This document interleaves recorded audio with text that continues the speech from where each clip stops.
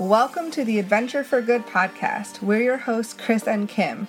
In June 2018, we both left our careers at the age of 31 and started traveling with the mission of finding and creating work locally in the United States and around the world that inspires us while helping other people and the environment. This podcast documents our adventures as well as highlights the inspirational people that we meet along the way. We hope you enjoy. Hi everyone, welcome to episode 5. Our first interview. I know, woohoo! We're Chris and Kim, and we're really excited to be bringing you guys this first interview. We spoke with a woman named Ruth, who is from the UK, and she is traveling South America and Central America with her family. It's her husband and their 2 kids, ages 8 and 10. Do you have anything to add? I didn't know if you were going to keep going, so I was just giving you the space. Yeah, no, it was super fun. We were in a little cafe in downtown Sucre, right next to the plaza, so there's a little bit of traffic noise, but it's just ambiance. Yeah, sorry about the background noise. Kind of like the crickets in the jungle. Yes. So, yeah, give it a listen since you're already here, and we'll see everybody in 1 week. 2 weeks. 2 weeks. Whenever we see you. And we'll be talking about our official podcast about our time in Sucre. So at that time. That'll be a lot more about us. This is all about them. So please enjoy. Yeah. And let us know what you think. We'd love to hear how this episode is. And we hope you like interviews because we got a lot more of them coming your way. Exactly. So, all right. See everybody in 2 weeks. Enjoy. I always get nervous. So we met Ruth at the local Condor Cafe a couple days ago. Yeah, here in Sucre, Bolivia. And then we bumped into her almost every day since then at the cafe. So a couple times. So I guess, Ruth, do you mind introducing yourself and maybe your family, a little bit about what you guys are doing? Yeah, my name's Ruth. I'm from Cornwall in the UK, which is like the big toe at the bottom of the country. Travelling with my husband and our 2 children, who are 10 and 8. We left the UK in November, and we've been travelling south from Mexico, and we're due to go home in October. So almost a full year. Yeah, it would have been a full year, but my husband finished work and broke his ankle. Oh no! Yeah. So then we were stuck in the UK for 2 months longer than planned. Wow. So what was the inspiration for you to leave on the trip? Well, originally we first came to Latin America in 2004, and I spent a summer in Ecuador with a friend, and Mark joined us for a couple of weeks. And then my sister travelled for the whole of South America on her own in 2006, 2007. Okay. And I was pregnant with Wilf, who's our eldest child, and we came out to meet her in Guatemala for 3 weeks. And we decided that when the children were old enough, we would come back and travel South America with them. Okay. And now they are. And how many children do you have again? 2. 2 children. Yep. Okay. And they are what ages? Wilf will be 11 in September. Megan will be 9 in a couple of weeks. So they were 8 and 10 when we left the UK. Okay. Were they excited to go? Yeah, I don't think they really had any real idea of what we were doing. We've been to Spain a couple of times since they were born, but other than that, we hadn't really left the UK. So they didn't really have any idea of what it was we were about to go and do. Wow. Right. Except they were leaving their friends for a year. Yeah. Yeah, that's probably scary for them. I guess, have they adjusted pretty well to traveling? Oh yeah, completely. Completely. Megan, who's younger, I think she misses her friends a little bit more, but with WhatsApp, it's really easy to keep in touch with people, so they can video call their friends. So you don't feel so far away. It's not the last time we were here, the smartphone didn't exist. Right. Yeah. It's a lot easier now. So now it's completely different travelling. You have access to easy. You don't have to go to an internet cafe. You don't have to wait for stuff for hours.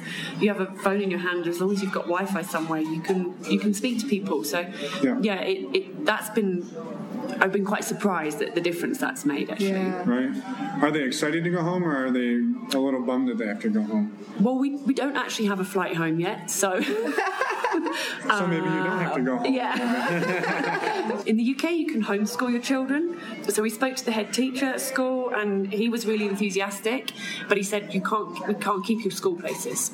So we had to take them off roll at school, and that means there's no guarantee that they'll have a school place. So we're waiting to hear now if they have school places. But their school's very popular, so if there's no school places and they can't go back to school, we might stay away for a bit longer. Yeah. But who knows? Yeah. We don't know what we're doing on Sunday, so when we leave Sucre, so one day at a time. One day at a time. So I think one thing that a lot of people, we hear a lot when we tell people what we were doing, that, well, we'd love to do that, but it's impossible to do it with kids. Or we couldn't do that, we have a family. How, I guess, can you talk a little bit about your experience doing this with a family and what that's been like? I suppose it depends a little bit on how you parent your children. I know it kind of in part is due to poverty, but we were really inspired with how close children are to their parents when we were in Guatemala when I was pregnant. And still now, all the indigenous women carry their children everywhere, and they're very close to their parents. Mm-hmm. And whilst that might not be ideal in lots of respects, it's great. And when we saw that, we decided when we had our kids that we would carry them around and put them in slings and kind of have them with us as much as possible and try and just carry on living but with a baby. Right. And that's kind of how we've parented our children. So they're used to just having to get on with it a little bit, and they like spending time with their parents. Ultimately, children want to be with their mum and dad. They're like baby monkeys. So if they can be with their mum and dad, all day, that's security for them, and they really like that. Right. But it's not going to be for everyone. Sure. Right. Have there been unforeseen challenges you've run into traveling with kids that maybe you think, if we didn't have the kids, this would be a lot easier? No. If anything, it's made it easier. Okay. I don't know if that's because of the countries that we've been in as a continent. South America and Central America are very family orientated. Kids, people love kids, and so having the kids with us, for us, we feel that we've actually had a much better experience because people have been really friendly, people have been really kind, people have been helpful. I suppose we're white and they're blonde, and we speak English, so we're a novelty. And as much as I don't like it, we're probably something that people in some ways kind of want to see or want to be like. So lots of time they get a lot of attention. Yeah. They get given stuff, they get given sweets in the street, they have people come and touch their hair. In Colombia we had people come and shout through the window of where we were staying, monos monos, come here. And they wanted to putting their hands through the window and touching their hair and stuff. Those little kids, yeah. And my husband says you've got to be pretty low to rob a family with kids. Yeah. We've had really, really positive experience having the kids with us. Wow. And nothing has been harder for us. Yeah. Everyone's different. Yeah. Right. But for us, Well, it sounds like your style of travel too is you don't plan stuff out too much in advance. So you have a rough itinerary, but you have the flexibility to change things. Like if someone gets sick or something else happens, that you easily change things.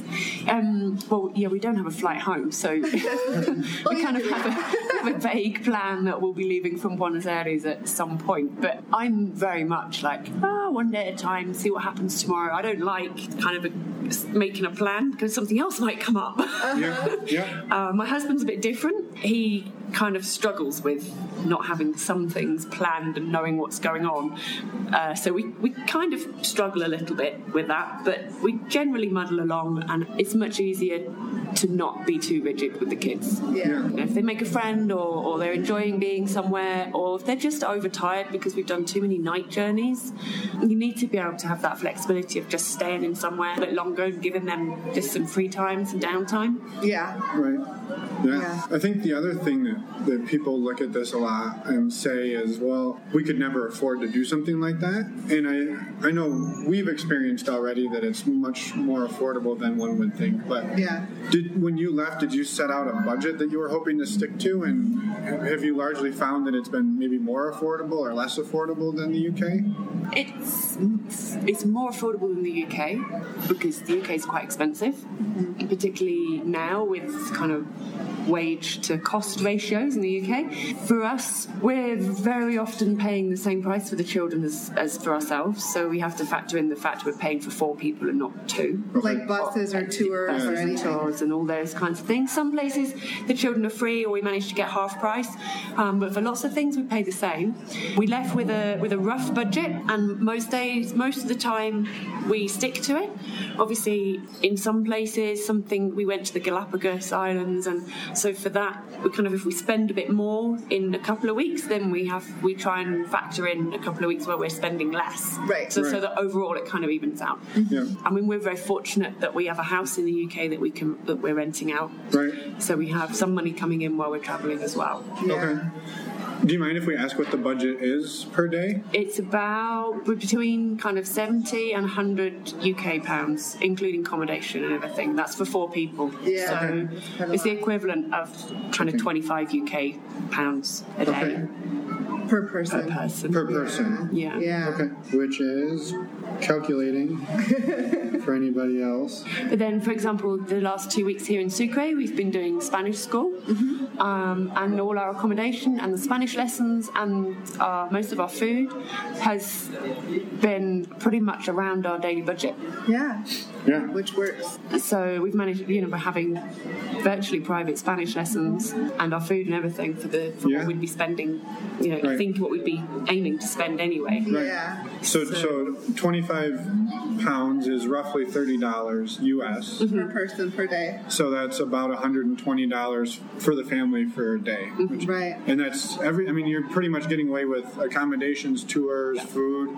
That's travel. That's pretty amazing. Yeah, no, that's great. Yeah. That's really cool. So what types of experiences have you had the last? Well, I want to ask the first question. Kind of what's your been a rough itinerary? I know you started north and went south, but what countries have you been to? So we started in Cuba. We weren't planning to go.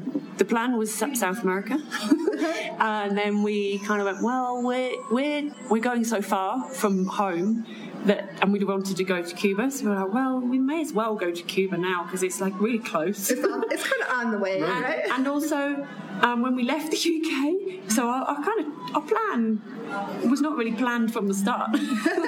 So when we left the UK, my brother and sister live in London, so we drove up to London. And then everyone was saying, when are you leaving? We said, well, we don't really know because we don't have a flight.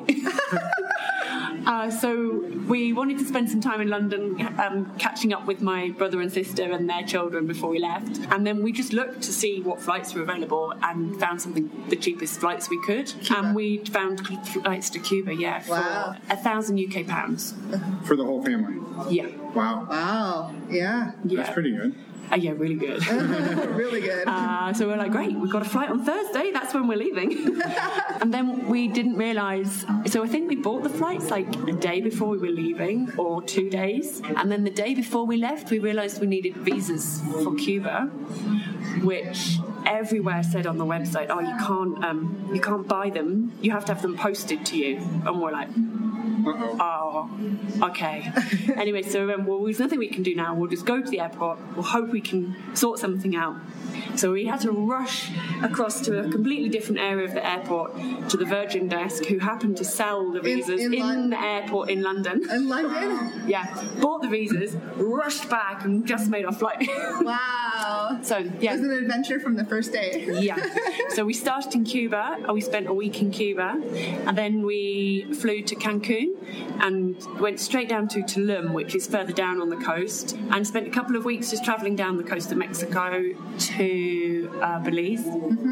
And then we went to Caicorca, in Belize to go snorkeling, and then travelled back to the border with Guatemala to take the children to Tikal, to the Mayan ruins there, because we'd been there before, we didn't need to go again. So then we flew to Costa Rica and spent a month travelling around Costa Rica, and then Panama to Colombia, 3 months travelling around Colombia. Wow. And learning Spanish. Okay.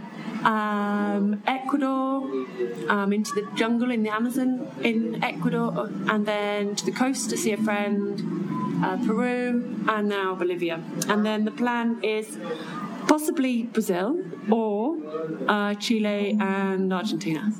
Okay. Wow, Yeah. that's a lot to fit in a year. And I know I asked a question about the experiences, but maybe another first question would be safety. I think a lot of people would look at this and say, there's no way I would take my kids to these places. Or, people like to go to resorts and places that they know there's lots of tourists and they're going to feel safe. It sounds like you're off the beaten track a little bit. I mean, especially like 3 months in Colombia. Yeah. I feel like Colombia is a country that a lot of people think is very dangerous. Colombia was beautiful. The people are so friendly, and we didn't feel in danger at any point. It's building up its tourism industry. They just have a new president, so things might change. But at the moment, the country's very positive. The people are very friendly. We felt totally safe all the time. I think, obviously, we've had experiences as a mum. There's always going to be things that kind of your heart's in your mouth. You go, oh God, and then you kind of relax. Everything's fine. But I kind of rationalise it by thinking, actually, people here, people in the countries that we're visiting, this is how they travel. Mm-hmm. Yeah. Every day. Yeah. Their children travel like this. On the buses the countries aren't empty of people. Right. Right. They're very successful populations of people, and that's how they travel. And actually, we come from countries where we're very, very fortunate, and we don't have to think about those things, right. or we end up thinking about them too much. Right. And for us, there's definitely been times where we've kind of thought, okay, that was a bit hairy. I suppose we knew what to expect because we'd been to countries like this before. And actually, thinking about it is way more frightening than the reality. Right. Yes. So Sitting at home in my lounge on the sofa going, oh, but the bus journeys. Yes. Actually, being on the bus, sometimes you're a bit, but, you get there. Yeah. So what was one of the more frightening experiences? I think the first few bus journeys we did, there were a couple of times in the night where the speedo for a digital counter is visible in the bus, and you can see it kind of go back to 00 and kind of not be able to count, and then you're thinking, how fast actually are we going in the dark? Yeah, because it's supposed to only be like 90 kilometres. Yeah. 90 kilometres an hour. So then some, that makes me a bit anxious sometimes, but nothing's happened so far. So for people that don't know what that is, and that was the first time we experienced it, was in Peru. Ecuador there's a big digital readout of the speed of the bus. So that all the passengers can see that they're speeding. Yeah. So. And they're not supposed to go over 90 kilometers an hour. But we did a boat trip from Iquitos in Peru, which is deep in the Amazon, to Leticia in Colombia. So there's a point right deep in the Amazon where Colombia, Peru, and Brazil are pretty much within walking distance of each other. And it's a 10-hour boat journey. Wow. In a small-ish boat, kind of like a bus on the river, and on the way home, the engine broke 3 times. And the Amazon seems quite big when you're considering the possibility of swimming to the bank. You're just floating drifting along. backwards, back towards Leticia, thinking, okay, I'm sure this is fine, but if there is any problems, I have to swim to that shore. How far is the bank, and how strong does the current look? How many piranhas are in? Right. Yeah. And then once I get to the bank, where am I? So it took us 18 hours to get back. Wow. Yeah. Oh my God. But even in that point, you weren't feeling unsafe. You weren't feeling I guess people imagine, especially Colombia or Mexico, you think you get outside of Cancun and it's people are constantly trying to rob you and pickpocket you, and people just have this notion of travel outside the U.S. or outside the U.K. or outside of the first world is unsafe. Any of these things, it's about how you approach it. If you walk around with expensive watches and gold jewelry and big cameras that everyone can see, you're going to get robbed. Right. If you walk around just, and you don't carry too much money on you, and you're careful, keep your phone in your pocket, tucked away, and you're friendly and polite to people. Yeah. If you make your best effort to speak Spanish, even if it's awful, the people appreciate it. Yeah. And if you smile and you're friendly, and we've had some experiences. Probably not. Maybe you might want to cut this bit out. We'll see. So my husband was drugged in Medellin on the street outside of a salsa club. Wow. We were in a Spanish school, and we were staying. It was like another family stay, and the mum agreed that if we'd put the children to sleep, we could go out in the evening, and we hadn't had any time away from the kids. So she was going to be a babysitter. Yeah, the kids were going to were asleep already. So we went out. We went to the salsa lesson, and then every week the Spanish school went to the same salsa club. Mark went outside with a Danish guy, and he was outside drinking with some other people, and Mark thought the Danish guy knew these other guys, and it turns out he didn't. And there's a drink in Colombia called aguardiente, which everyone drinks everywhere, and they were offered some aguardiente, and Mark drank it, and it was laced. Now the other guy was robbed, and Mark fortunately passed out. So he was fine, apart from feeling very, very ill for a few days. So did he make it back inside before he passed out? Yeah. So he just passed. Yeah, and then we took him home in a taxi. Okay. And I suppose some people would think that was pretty disastrous. But all these things depends on your outlook. Right. He felt miserable for a while. Yeah, everyone laughed at him at how badly hungover he looked. But he's alive. We're all alive. We're all safe. So more or less, the people in Colombia were fairly nice. Other than that could have happened. Exactly, that could happen anywhere. It could happen anywhere. So it's more likely to happen in London than anywhere else. Yeah. Yes, we actually had a friend that told us that she did get drugged in London. I believe it was London. Yeah. Well, that's the thing. People say, are you not scared in Colombia? Is it not dangerous? And I say, there are parts of London I wouldn't want to go to. There are parts of any city in the UK where I wouldn't want to go out at night. Same with the US. I wouldn't feel safe. Yeah. So it's no different. It's just the fear of the unknown. Right. Yeah. So, and actually, people, I always think in most places, the majority of people are friendly and nice. Mm-hmm. And if you give them the chance to be, they'll be helpful and kind. Yes. Yeah, absolutely.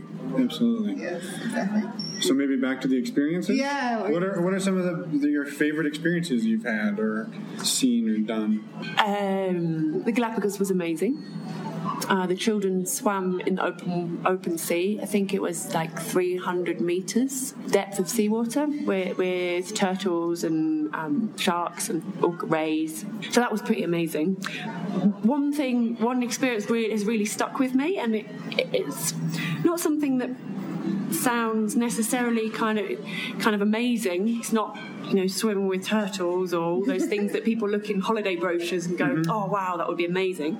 We were in a tiny village in the mountains in the northern Andes in Peru, and found a tour with a local guide whose families were from the town for generations. And in the 90s, they'd found 200 mummies in a mausoleum around a lake. And we did a 3-day trek with the children in the rain to the lake where they'd originally found the mummies.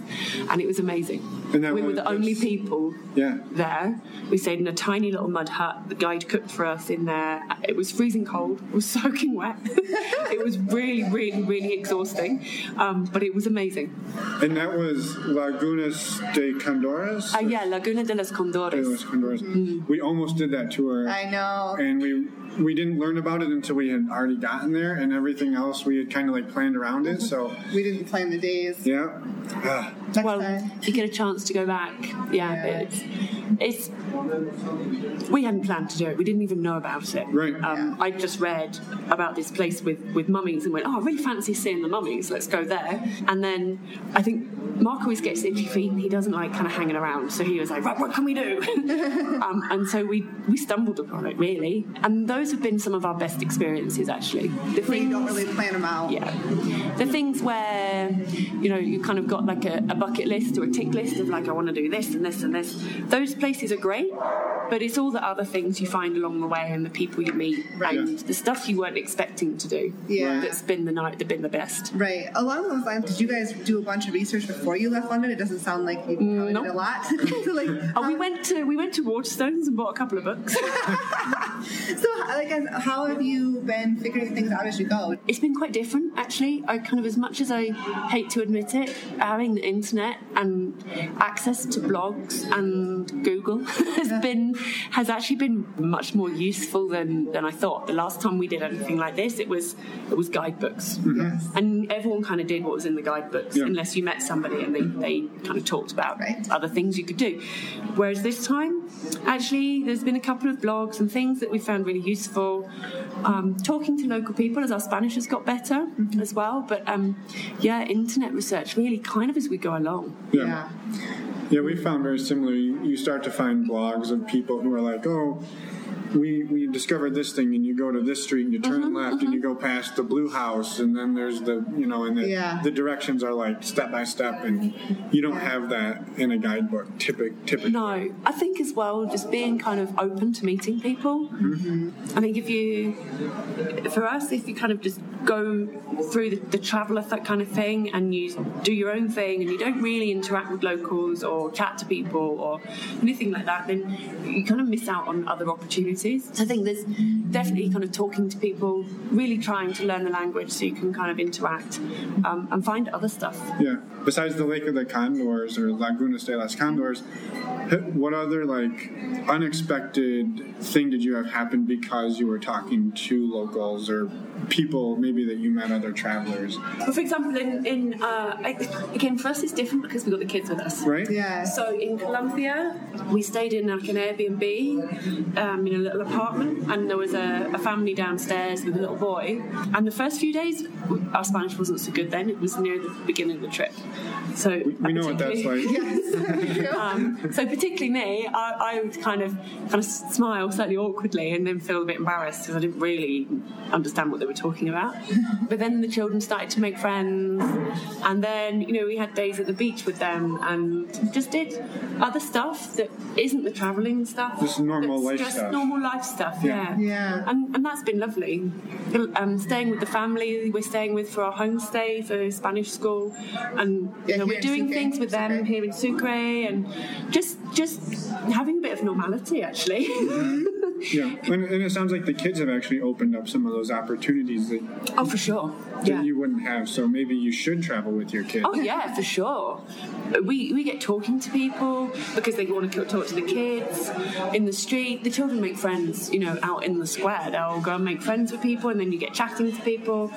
Definitely, the kids have definitely opened up opportunities that I don't think we'd have had necessarily. Yeah. And we're doing things differently as well. Yeah, that's amazing. Yeah. And you're technically homeschooling the kids this year, right? Yes. But I think all of the experience, they're learning Spanish. They're better. I'm bottom of the class. I'm not lying. I'm literally below my 8-year-old. And learning everything about the world as they're traveling, all these new experiences. You can't get that in the classroom. So. No, and I suppose I was a teacher, so I know if they're really falling behind. My husband panics about it a little bit, kind of goes, are they ready to go back to school? But for me, actually, broadening their horizons and opening their minds to different ways of life and different cultures and giving them experiences that give their learning when they go back to the classroom some kind of relevance. Yeah.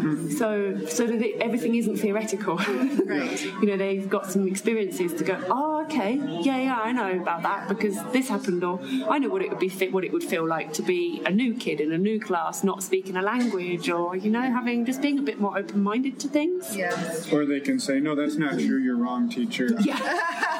I've been there. You're lying. Which they would, particularly the youngest. I know, that's not right. Yeah. I mean, they write a diary every day. Okay. Yeah, and we keep all their little ticket stubs and all the things, the bus tickets and all the bits of stuff from all the places we've been. So they'll have a year's worth of daily diary when we go back, just so that then, they're keeping up with their handwriting and just thinking about what they're doing. And so they're not totally slacking off. Yeah, no, I think that's a great solution. And then they have tons of stories they get to go back with too. Yeah, and a different perspective on life. Like you said that you hadn't traveled much before you left the UK, and it is a very different world traveling in Central and South America than it is in Europe. So definitely, and children see things differently as well. They don't, to them it's just, it's another kid in the street. Yeah. And they're kind of having to eat different food, and they're staying in different. I mean, I don't know. I thought I might sit down and try and work out how many different beds they've slept in, because I suppose actually in some ways that's one of the things that could be a challenge for people. Because, sure. Yeah. I mean, sometimes it's hard for us as adults to sleep in a different room. Yes. Yeah. All the time. Every couple of days. Yes. Fortunately for us, it's ended up being cheaper staying in like cheap hotels or hostels with a 2 double rooms or a family room than paying for 4 beds in a hostel. Yeah. And so quite often they're sleeping in the same room as us anyway. Yeah. Right. And they've been really adaptable. Yeah. You mentioned food a minute ago, and I think that's maybe one of the other things people think of when they hear about traveling to a lesser developed part of the world is you're going to get sick from the food, you're going to get sick from the water, you're going to be sick all the time. How has your family fared with that? The first week when we arrived in Cuba, in the historic centre, we went to a very tourist place. Wolf got food poisoning and was very, very sick for 3 days with a fever. And I suppose, again, for some people that might be a bit much. I kind of always been one of those parents who's like, well, just give it another day. I'm sure by tomorrow he'll be better. And he's still traveling with you. He's so fine. He's fine. He's absolutely fine. He was very sick. And in Cuba, although there's access to doctors, there isn't actually a lot of medicine. So had he been really sick, it might have been more sick. Yeah. It might have been a different story. But you can't plan for that kind of thing. Yeah. You just have to take it in your stride and see what happens. But we've actually found street food and eating where the locals eat, we've been fine. When we go to very tourist places, kind of aimed at tourists, we get sick. We're trying to travel without using disposable plastic, so invested in a portable water filter when we left the UK. So we've just been filtering all our water. Okay. We've drunk water from streams, we've drunk water from the tap, water from rivers, water from the Amazon. Wow. Wow. Just been filtering it all. And Just filtering, yeah. And we've had the usual standard couple of tummy upsets, but other than the first week in Cuba, nothing. Wow.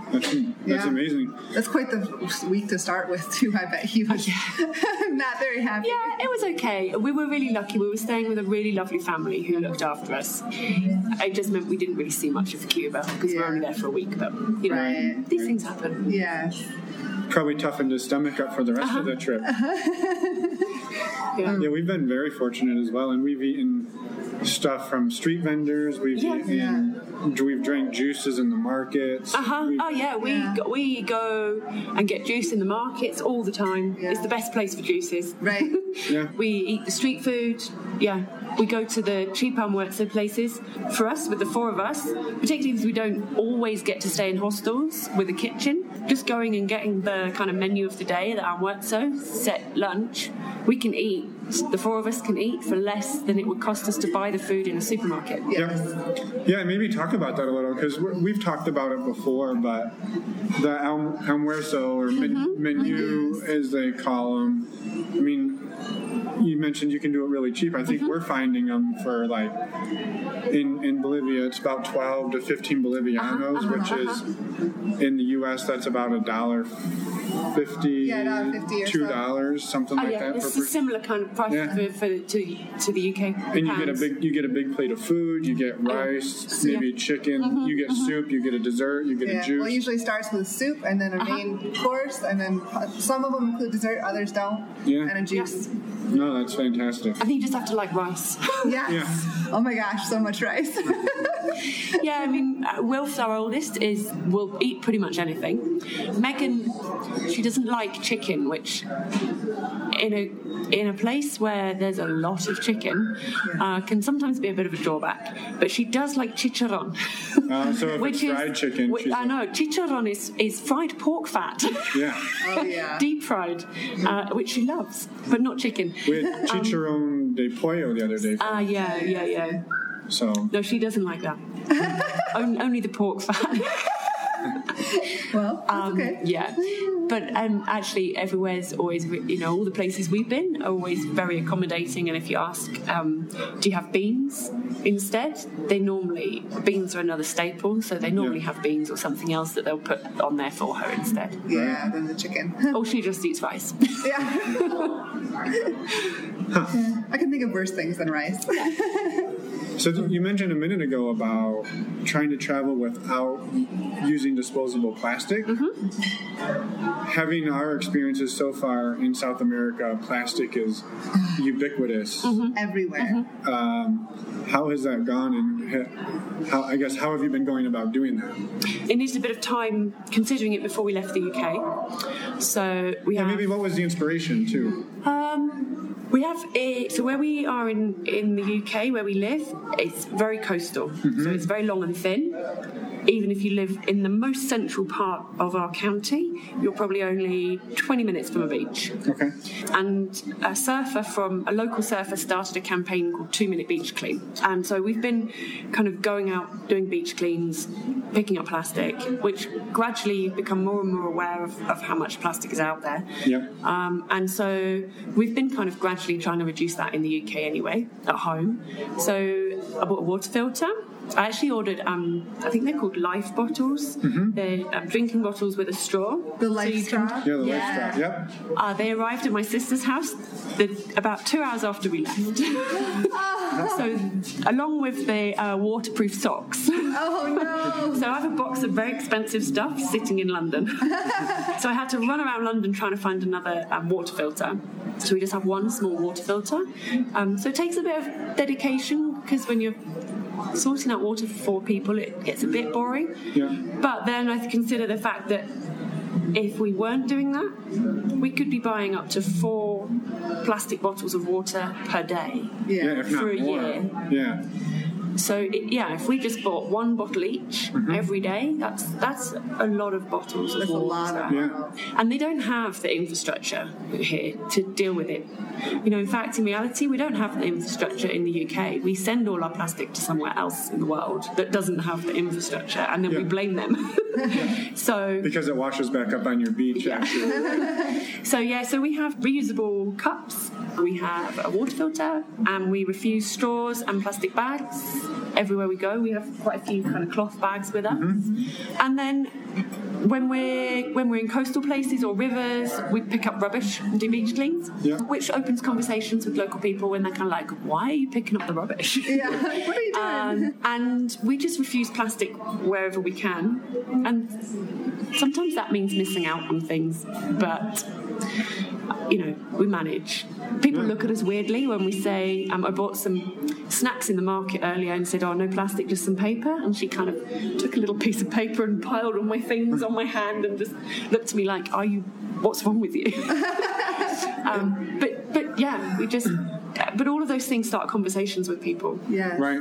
Do you have some little, do you travel with little containers too at all? Well, we didn't come away with some, but we did a bit of camping in Colombia and just bought just those stackable metal tins, food containers, and they've been great. And we've taken them with us to cafes and restaurants. Yeah, because there's put pizza in them. Right, yeah, or take them to the market and get nuts or whatever. Yeah. Very smart. And I think one of the strangest dichotomies we've seen in Sucre has been, you see a lot of the Quechua women walking around sweeping. They're employed, I'm assuming, by the government, sweeping up trash and sweeping up. So the streets are very clean. And then at the same time, literally in the same block, in the same 20 feet, you see a Quechua woman sweeping up trash, and you see another one unwrapping her stuff and just literally throwing her trash on the ground. And it's such a strange thing to see. Like, you're watching somebody else sweep up your garbage 10 feet from you, and yet you're just throwing it on the ground. And that's not them. Cultural. I don't even think it's cultural. That's everywhere in the world. Oh yeah. You see that. It was just. Yeah. It surprises me to see it. Still, yeah. I don't know. Maybe they think it's that's their job. Maybe, I don't know. I don't know. I know that in lots of places we've talked to people, and they are in schools talking to kids about not using plastic and not throwing rubbish and recycling and things. So we had in the UK, we had the Keep Britain Tidy campaign in the 70s, and we're still dealing with rubbish now. So I think the responsibility lies with the people manufacturing the rubbish in the first place. Right. Yeah, for sure. I was going to say, we saw the same thing in Ecuador. We lived on the beach for a month, and we would go for a walk in the morning, and we did pick up some of the trash as well. But then you start to realize that it's you look at the ocean and you think, oh, it's clean, it's big blue, and then the tide comes in and it just brings a wave of trash. And no matter, you could walk up and down and pick up 50 pounds of garbage every single day, and the next day there's going to be another wave of it coming in. It's very demoralizing to try and combat it. Yeah, it is, and I think that's one of the things of travelling with children and having children is it is very demoralising. But then you think, well, I have to do something because this is their world. Yeah. I have to do something. So, and that's one of the reasons. It is part of the reason for taking them away.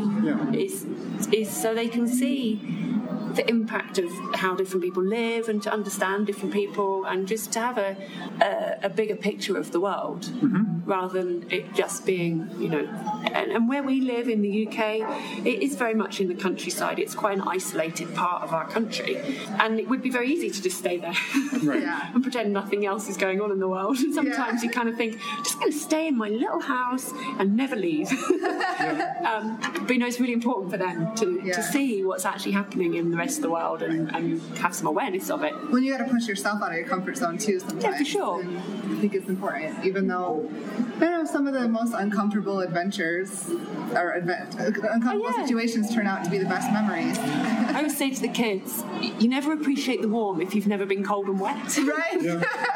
It's like, warm's great, but unless you've actually been really, really cold to the core and soaking wet, you don't really appreciate it. So you need those experiences to kind of go back and appreciate all the good stuff. Right. Or a hot shower. Oh man, for sure. Definitely a hot shower. I got sick with flu in La Paz, and a hot shower was amazing. They don't have hot water here, and it's not like it's hot.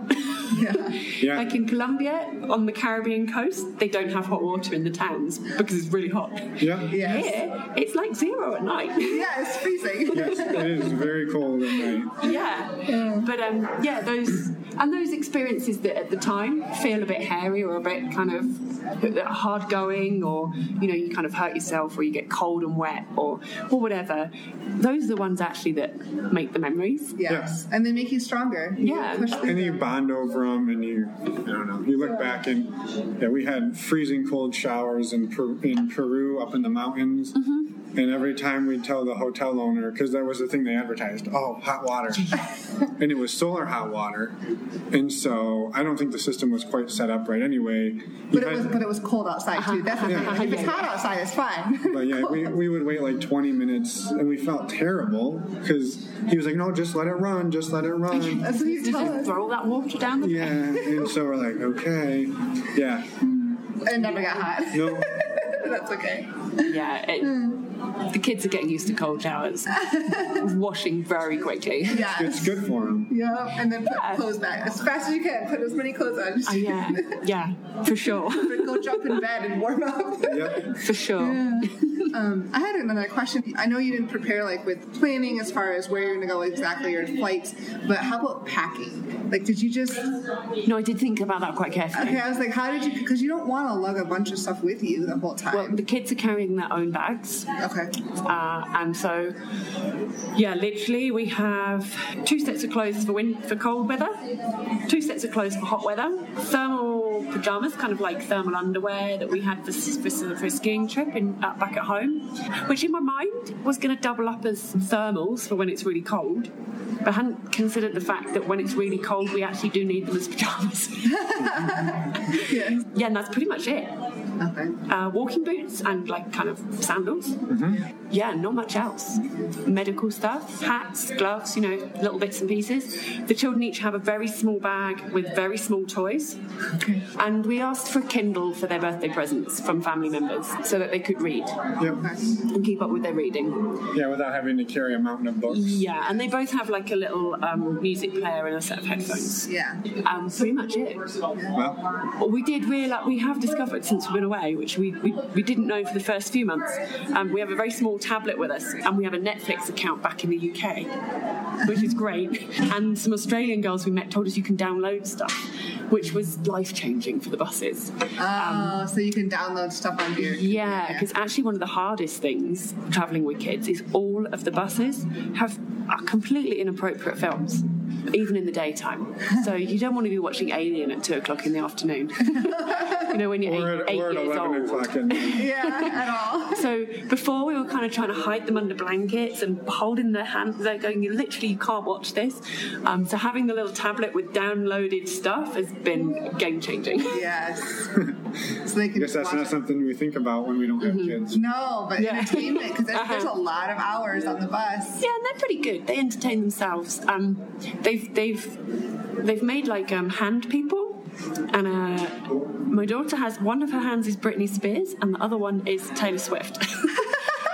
Which is great because they can play anywhere now. But it also means if they're not doing something they should be doing, I can't take them away.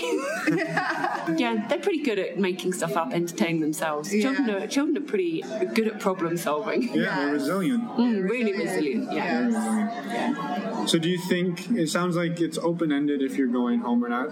If you were, they're going to go home. Oh, yeah. But do you think there's another trip in the future? And if so, where would you want to take them next? Well, we've been talking about maybe driving from the UK to Africa. Yeah? Wow. Which is possible. You can get a ferry to France or Italy And then or cross Spain, over and then you into drive through Morocco. Spain Okay. and cross over to Morocco. Yeah, Okay. from southern Spain. Yeah.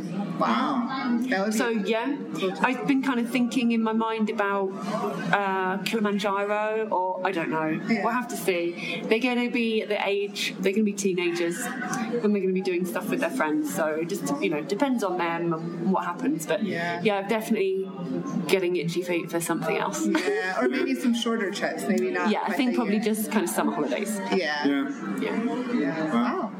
Very cool. Do you have any other questions? No, I think we covered a lot of a lot of goodies. Is there anything else you wanted to share that maybe we missed that you were like, No, I don't think so. No. Perfect. Well, thanks for sitting down with a bunch of strangers who asked to talk to you in a cafe. Yeah. No worries. We appreciate it. No worries. It's always nice to meet new people. Yeah. That's what the getting out of your comfort zone is all about. Exactly. Yeah, for sure. Perfect. Good Well, luck with the rest of your trip. Thank you. No Thank worries. you.